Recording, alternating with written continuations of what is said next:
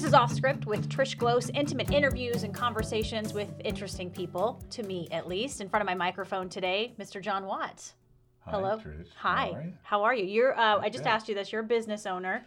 Yes. Have a lobbying firm. Public affairs. Public affairs. Public affairs. Please correct me. Yes. And also, you came in today. I really liked your idea of what this podcast should be called. Yeah. Getting close with Gloss. Yeah, I like that. There you go. Yeah, Kingsley Kelly asked, where were you when we were coming up with a name for this podcast? And I urge you to use it. Okay, we'll think about I'll it. Send you a bill.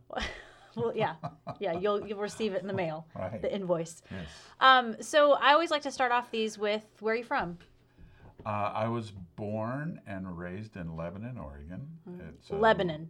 Lebanon. Not Yes, Lebanon. Absolutely not. That can get you in trouble. I was going to ask if it'll get you in Yes, trouble in on Lebanon. the Willamette River. Okay. Actually, the Santiam River. Okay. Yes. How long did you live there? I lived there until I was till I graduated from school. Well, I guess till I was about 19. Okay. I worked in Lebanon's a timber town, and timber was big, and so I had worked in a sawmill from when I was a junior until the year or two after high school. Okay. What decade are we talking here? Yeah, what decade? The late 1800s. I graduated from high school in 1967, so Okay. the late 60s, you know, Okay. through the Summer of Love and Right. all that good stuff. What was your childhood like in Lebanon? Family oriented. Gee whiz, you know, through the Father Knows Best era, that was a TV show that was on a long time I'm aware. ago. And Leave It to Beaver, that kind of stuff. No, it was really fun because, you know, it was a time that you, other than school, you had a lot of free time. You could go out and explore, and we lived close to the street I grew up on was a dead end, and there was a mill pond at the end of it. And so, as you might imagine, young men getting together on their bicycles and creating all kinds of fantasies about things, and having a pond.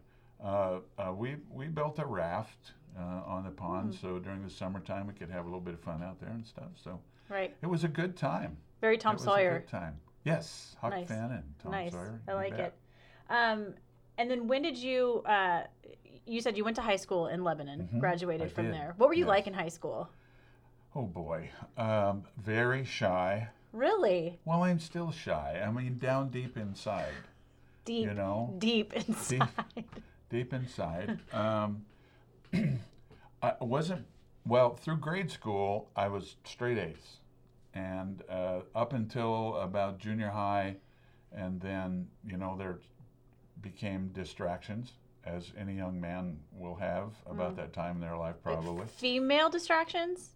Sure. Okay. Sure, yeah. Just asking. And after that, high school, you know, the thing I look back on high school, didn't particularly care for it for a couple of reasons, because I didn't feel challenged. So consequently, those distractions and other distractions, sports and things like that, kind of became more important, I guess. Okay, yeah. And so I proudly graduated 352nd out of a class of 278. You know, not particularly worried about it at the time. There was a lot going on by the time I graduated from high school, not the least of which was the Vietnam War. Right. And there was the feeling, the perception that if you weren't real high on the intellectual scale, that that the service was going to be in front of you. Exactly. What came after high school for you? What came after high school was work. Got married young, so started a family pretty quickly, and that kept me from going in the service. Although my best friend in school was killed in Vietnam, which was a life changer for me. My outlook changed. I became deeply resentful, and that was kind of what was going on at that time. I was just going to say, a tumultuous time in our country. It really was. It really was. And my resentment led me to, long hair, defiant, kind of thing. Rebellious. Sure, sure. Music was very important, though. I think that's one of the things that was kind of a saving grace, that you could go to the music and the things that went along with that. And So- music, specifically the Beatles, for Oh you. my! During high school, oh yeah, that hit me really hard. When I was a freshman, we lived outside of town by that time on a small farm, and we actually had a radio in our bus. And one day I can remember The school bus, or you in had the a school bus. Okay. Yeah, in the school bus, so we could listen to, right? you know, the popular things were Elvis and you know, some of the music from the 50s and stuff. And one day we're almost to the top of the hill where we turned off, and this song by the Beatles came on. It was "I Want to Hold Your Hand," and there was a senior girl in the front of the bus, stood up, started screaming, and fainted dead away. Really? The bus driver had to pull the bus over. He didn't understand what was going on, and it was like, what in the world caused that? Okay. And then, you know, then it all started. Explosion. Yeah, absolutely. Had you ever heard that song before? No, I had never Okay. heard of the Beatles before. Okay. I mean, it was brand new. Sure. You know. What was it about the Beatles that you just connected to? It was new. It was different. It was the style of music. You know, it wasn't the old-fashioned crooners. And I know there are some people who were, you know, just ahead of me that wouldn't agree with that. But this was new. This was mine. This was ours. You know, so. And you were a teenager. Oh, yeah. Yeah. I was 14 at the time. Okay. Very influenced by that kind of stuff. And I mean, they were huge. They were huge during this part of your life, as far as popularity goes. And I heard that you were such a fan that when John Lennon died, you did what? Well, John Lennon died on my birthday. Really? hmm Wow. So I cried. I was stunned. This was a person who was a hero to me. You know, I mean, he was willing to stand up for things he believed in, and his music was absolutely incredible. And so, you know, it was that Monday night, and I was watching Monday Night Football, and I was absolutely stunned. Sure. Well, and I mean, everything around it was so tragic, and he was so young, and. Well, it was such a stupid thing to have a fan Yeah. assassinate the star just because, you know. So what happened? You did something specific after his death. Well, after I guess after I got through the grief, I wrote a letter to Yoko Ono, and Why? What was the reasoning behind that? I just wanted to tell her I felt bad for her, you know, and I loved John Lennon. I mean, gee whiz, how old was I? 1980, so I was 32 years old. Okay. So maybe looking back, it seemed like kind of a crazy thing to do, but it was important that I shared that, you know, with her. And a number of months later, I actually got a reply. Yeah. What'd she from say? Her. It was a very generic reply, but it was handwritten on one of his drawings in a postcard, and it said, "Thank you very much," and you know. Do you still have it? Imagine. Yes, I do. Of course you have it. Yeah, I'm not going to get rid of something like that. You know, it's funny you Right. say that, like what compelled you to write that. I think when we have celebrities that we sort of hold way up here, Yeah. most of us, if you're not a little crazy, we feel a little like we shouldn't kind of impose on their personal Right. life. And it's like, well, Right. what are they going to get out of me sending a letter? Right. But sometimes I think you do it because it's in your heart and you it want was to. probably for me more than anything else. Yeah. Yeah. Yeah. I like it. It's a good Wow. story. Yeah. Hey. When did you come to the Rogue Valley? When did you move down here? Came down here in 1982 Okay. with the Fred Meyer organization. Okay. When we opened the first store south of Eugene. Clothing store. No, the Fred The- Meyer. oh, the North Fred Meyer. Meyer. Okay, Yeah, okay. I had worked in a clothing store That's what I was prior to getting. that. Okay, so you Yes. worked. Where was the clothing store that you worked at? I worked. I worked at a number of them. It was a clothing chain up in Willamette Valley called The Blade. Ultimately, I know. We won't go there. We won't go there at all. thank you. Yeah, you're welcome. But did you want to work in a clothing store? Were you a fan of clothes in general? Oh my goodness, that was my dream. Really? At some point in time to work in a clothing store. I was a little nuts about clothes because, when I grew up, we were poor, or at least I thought we were poor. And when I was in high school, a lot of the clothes that I wore were hand-me-downs from another church family. So, I wanted a pair of Levi Strauss 501s in the worst way, but I couldn't get a pair until I was out of school and on my own. And I thought, man, it'd be really cool to work in a clothing store. And it was. Oh, yeah. I've worked in a Yeah. few. Yeah.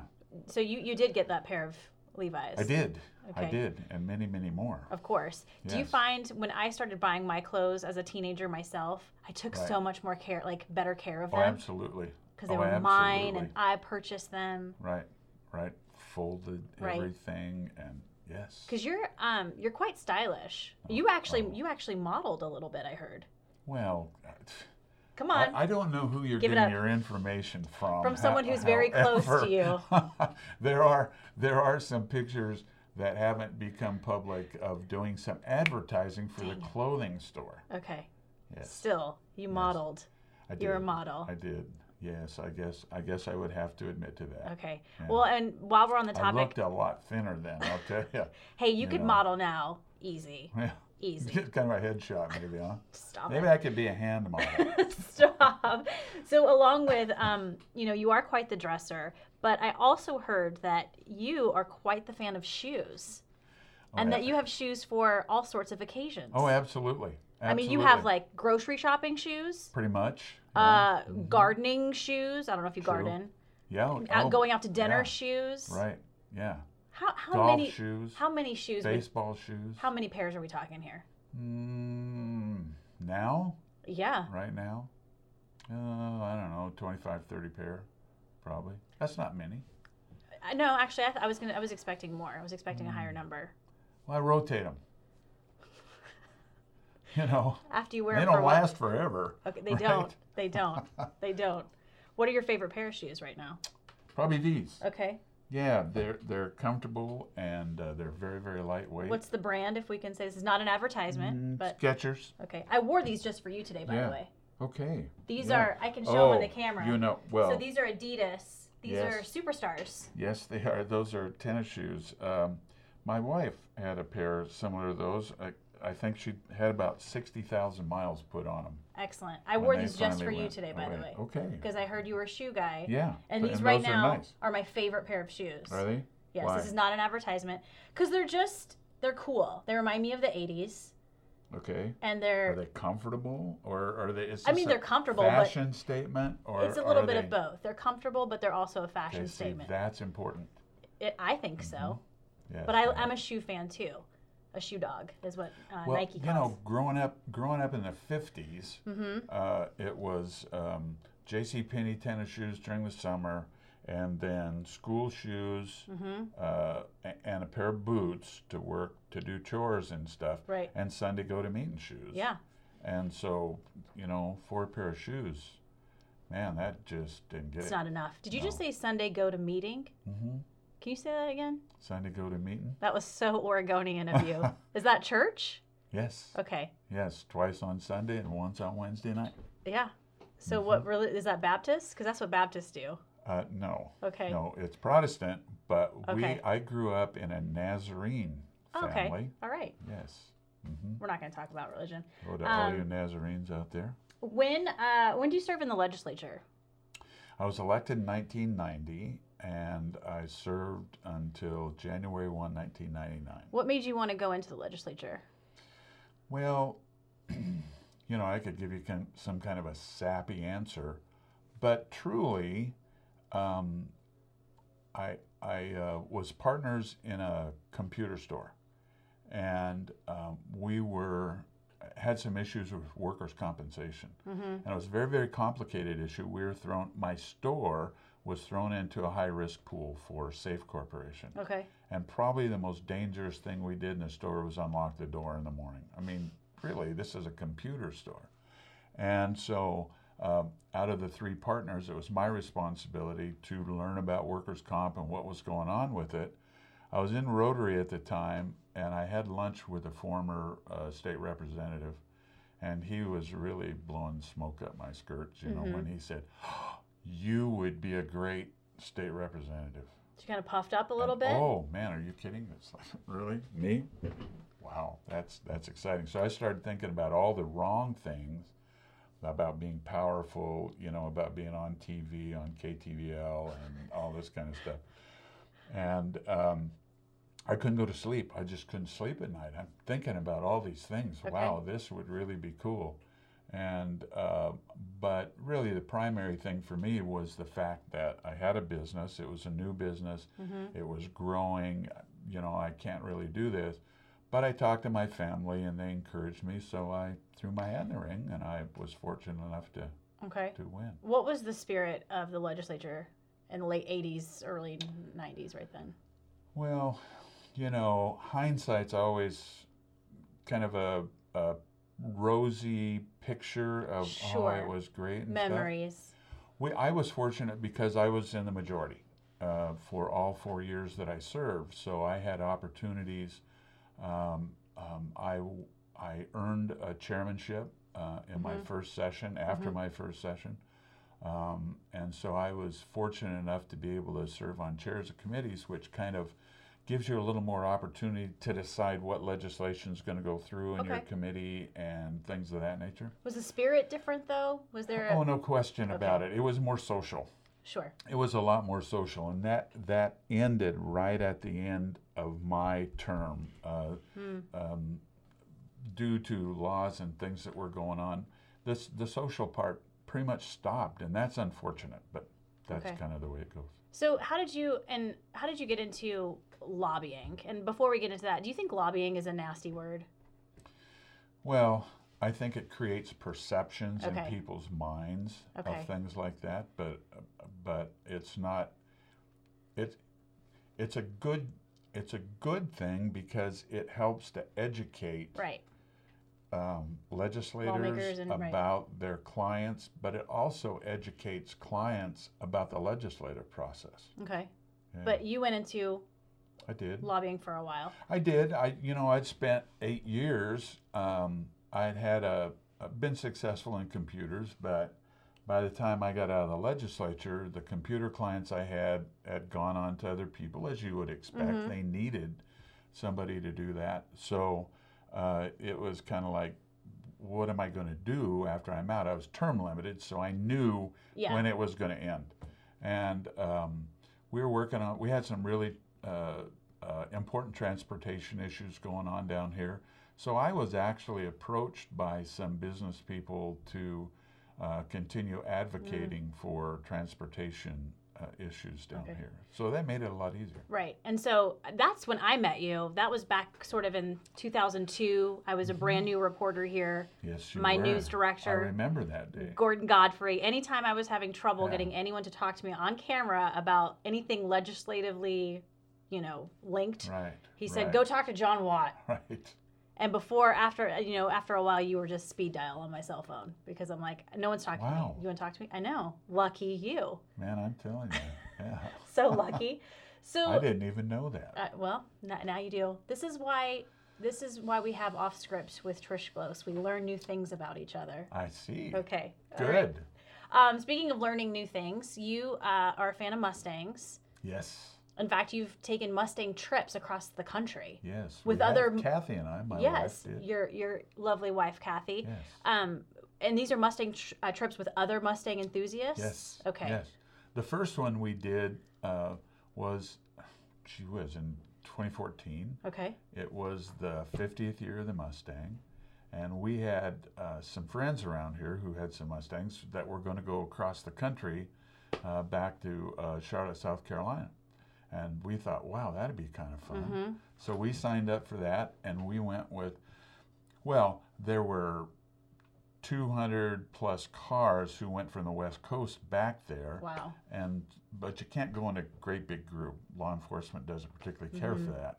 So we had a group of 6 or 7 of us, cars, 6 or 7 Mustangs, and we made some new friends. Sure. Who are still great friends today. And in fact, our friends from San Francisco come up for our Mustang runs every year. We do short runs. I mean, we went up to Banff one year, and we're going up to Joseph. We're going to keep it in Oregon this year, and going up to Joseph and having a lot of fun. And what is it about the Mustang that you just kind of go gaga over? Oh man, it's a muscle car. Car from my youth, I guess, if you will. That's part of it. And the people we meet, I guess that was the biggest surprise. Yeah. I mean, you're just driving. Sure. And one of the things, when we were planning a trip back to South Carolina, this was an organization called Mustangs Across America. And one of the things they encouraged you to do was to have a CB radio in your car. Oh. And I'm going like, right. Hey, breaker, Big Dan up there. And I said, oh, come on, I'm not going to do that. But we did it, and it made those 350, 400-mile days really fun because we could talk to the people in the other cars. That is cool. And you'll learn a lot about people, but it was a safety thing too. So yeah. Favorite? Cool. Do you have a favorite year? A favorite as far as Mustangs go? Well, I have a 2007 Mustang. So aside from the 64 to 66, the 2007, 2009s are styled more in that style of that old original Mustang. So I really like that. Awesome. Yeah. Muscle cars. Yes. You have 3 daughters. Yes, I do. And I was talking to your lovely wife, Kathy, because we had this conversation. This is where that information came from. Maybe. Well. Maybe, yeah. Blame her. You've been married a few times. Kathy says she's the last, though. Yes, and she means that. Yes, she does. Do you think you finally got it right with her? No question. No question about it. She is an incredible woman. What is it about her? What was it about her when you first met her that you were just like, this is it? She's the one? She was very efficient. She was beautiful. The thing, looking back on it, was really interesting. On our first date, I guess, if you will, she told her friends the next day that I was something you can't say. Can you say things like that on the podcast? Well, go ahead and say it, and then if it's really started with an A. And did it end with a hole? Yes, okay. It certainly did. We can fill in the holes there. Egotistical as a descriptive phrase of that particular word. I didn't know that at the time. I didn't know that until actually sometime later after we were living together. So you were just like, hey. No? Did you do that? Yeah, there was some ego involved. Okay. I mean, when you're an elected official in the legislature, there are people who treat you that way, and you kind of got to be careful sometimes. You think you might start believing that, That's interesting you bring that up. My husband and I talk about this all the time. Politicians, celebrities, they have sort of groups of people who are always telling them that they're awesome and they're amazing and they're wonderful and they're brilliant. Right. Just like they tell you all the time. No, I have people in my life who keep me very grounded, thank goodness. But that's a problem, especially when those people start to believe I'm amazing. And I think we've seen that just recently for people who think they're indestructible. Yeah, it's dangerous. And behave in a manner that's not necessarily acceptable to everyone. That did not happen to me. Kathy has kept me grounded. I was just going to ask. No question about that. But I got to tell you, and a lot of people won't believe this, but I really am shy inside. When I was able to go overcome it more when I was in office because I had a title. I could become someone. Sure. So I could put on that mask. On that mask and be that person. But at home and things like that, and I would prefer to be at home. I love home. It's a wonderful place to be, but just by the nature of what I do, we have to go out and meet famous people like you. please. places. Please. We're gonna wrap I up love a little getting bit, close but to you. getting close with Close to Glos. Glos. It's Yeah. under review. That name is under Okay. review right now. Okay. I'll have my people contact your people. Okay. Okay. That would be good. We are wrapping up, but you were recently in the Mail Tribune for a guitar, a very special guitar. So tell everybody about this story. First of all, how'd you get the guitar, and then what happened to the guitar? Right. Living Opportunities is a wonderful, wonderful organization They're here in our community, and we represent them at the Capitol in Salem. And so consequently, we go to their events and things. And one year at the Fernarcher event that they have, Dan Mish, who does the studio at Living Opportunities, had hand-painted a guitar, and it was a Yellow Submarine. Yes. So I approached him afterwards, and it sold for a good amount of money. I'm sure they were very, very happy with it. So I approached him afterwards, and I said, I will pay the same amount of money as that guitar if you will paint me a Sgt. Pepper, because I really, really like Sgt. Pepper. And so we negotiated for a while. He said he would. He ultimately did. A couple of weeks before the auction, he called me and he said, would it be all right with you if we put it up for auction, and then if it goes so high that you can't buy it, I'll make you another one. And so I reluctantly agreed to that. Once I started the bidding, I wasn't about to let anyone else have it. So I bought it and proudly displayed it in my office. And a couple of months later, a ne'er-do-well broke into my office and stole my guitar. Stole that guitar. Yes. You were, you were devastated. Oh my. And it was such a stupid thing, because it happened, the break-in happened on Saturday. The cops come in, we look around, there's nobody, I lock up and go home, okay, everything's fine. And then Monday morning, I was sitting at my desk, I was talking on the phone, and I just swung over and looked to where the guitar was, and it was gone. And man, I just absolutely... Heart in your gut? Oh, it was pretty quick that the heart in my gut took over for the anger that I displayed to the people in my office, for which I had to apologize. Yeah. And the good people next door at Four Daughters had the guy on tape. Oh. And so the tape was on all the TV stations. Social media, I'm sure. Social media, the paper. But I don't think anybody could have identified him. Did you give up a little bit? Totally.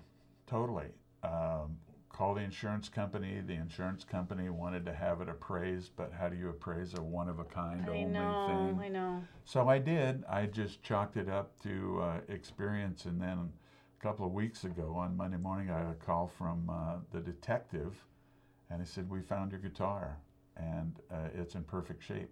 After he said he found my guitar, I was sure he was going to say in 9 pieces in a dumpster somewhere. Sure. But it was in great shape. I don't understand. I think it was karma. I invoked instant karma to the individual who took it. So I'm hoping that, they started having nosebleeds and boils pop out all over their body, and they finally said, I got to get rid of this guitar. Did you do like the Fred Flintstone click your heels when you heard that news? No, I tried that before, and my ended balance, badly. My balance doesn't allow me to do things like that anymore. Ended badly. All right, we're moving on to the final 3. Best advice you've ever been given? From my pastor when I was in the 8th grade. He sat me down and told me, communication is the most important thing in your life. If you don't remember anything that I've taught you, just remember in your private life, in your public life, in your work life, if you don't have communication, you're going to have problems. Wow, that is good advice. Very good advice. I've never forgotten that. Do you remember the pastor's name? I do, Reverend Marble. Nice. Well, thank you, Reverend Marble. That's Wow. excellent advice. If you ever moved away from here, the Rogue Valley, what would you miss the most about this place? What would bring you back to come visit or for good? What would you miss the most? Well, first of all, I can't imagine what would ever take me away from here because I absolutely love it here. If I did, the people are wonderful. you know, things are different here in the Rogue Valley than they are out in the world. But the scenery, the being close to the coast and the mountains, and Portland and San Francisco, it's just a great place to be. So you just come back just because? I won't leave. You won't leave. Okay. No. Well, there goes that question. No. If you were ever given a last meal and a last drink, what would that be? A last meal would be a ribeye steak. I had one last night. Yes, with shrimp and a nice Caesar salad. The last drink would probably be a gin and tonic. Really? Yes. Scary, huh? I mean, people are very distrustful of people who like gin and tonic. I don't know about that. Gin and Some tonics people are. Gin and tonics are good with a lot of lime. Excellent. It's an excellent drink. Yeah, and good friends. Yes, always. Never drink alone. That's right. Well, That's you right. can, but just don't make it a habit. Friends are probably one of the most important things in my life. I can't imagine life without friends. I So second thanks that. for being my friend. Oh, anytime, buddy. Okay. Anytime. If you are listening to this podcast on iTunes and you like it, please subscribe, rate, and review. It helps other people find us. Check out the video portion of this podcast on ktvl.com. Just click on features, then off script. John Watt, you're easily one of my favorite people. Well, thank you. As you're one of my favorite people. Done. We should be in a club. Thank you so much for joining me today.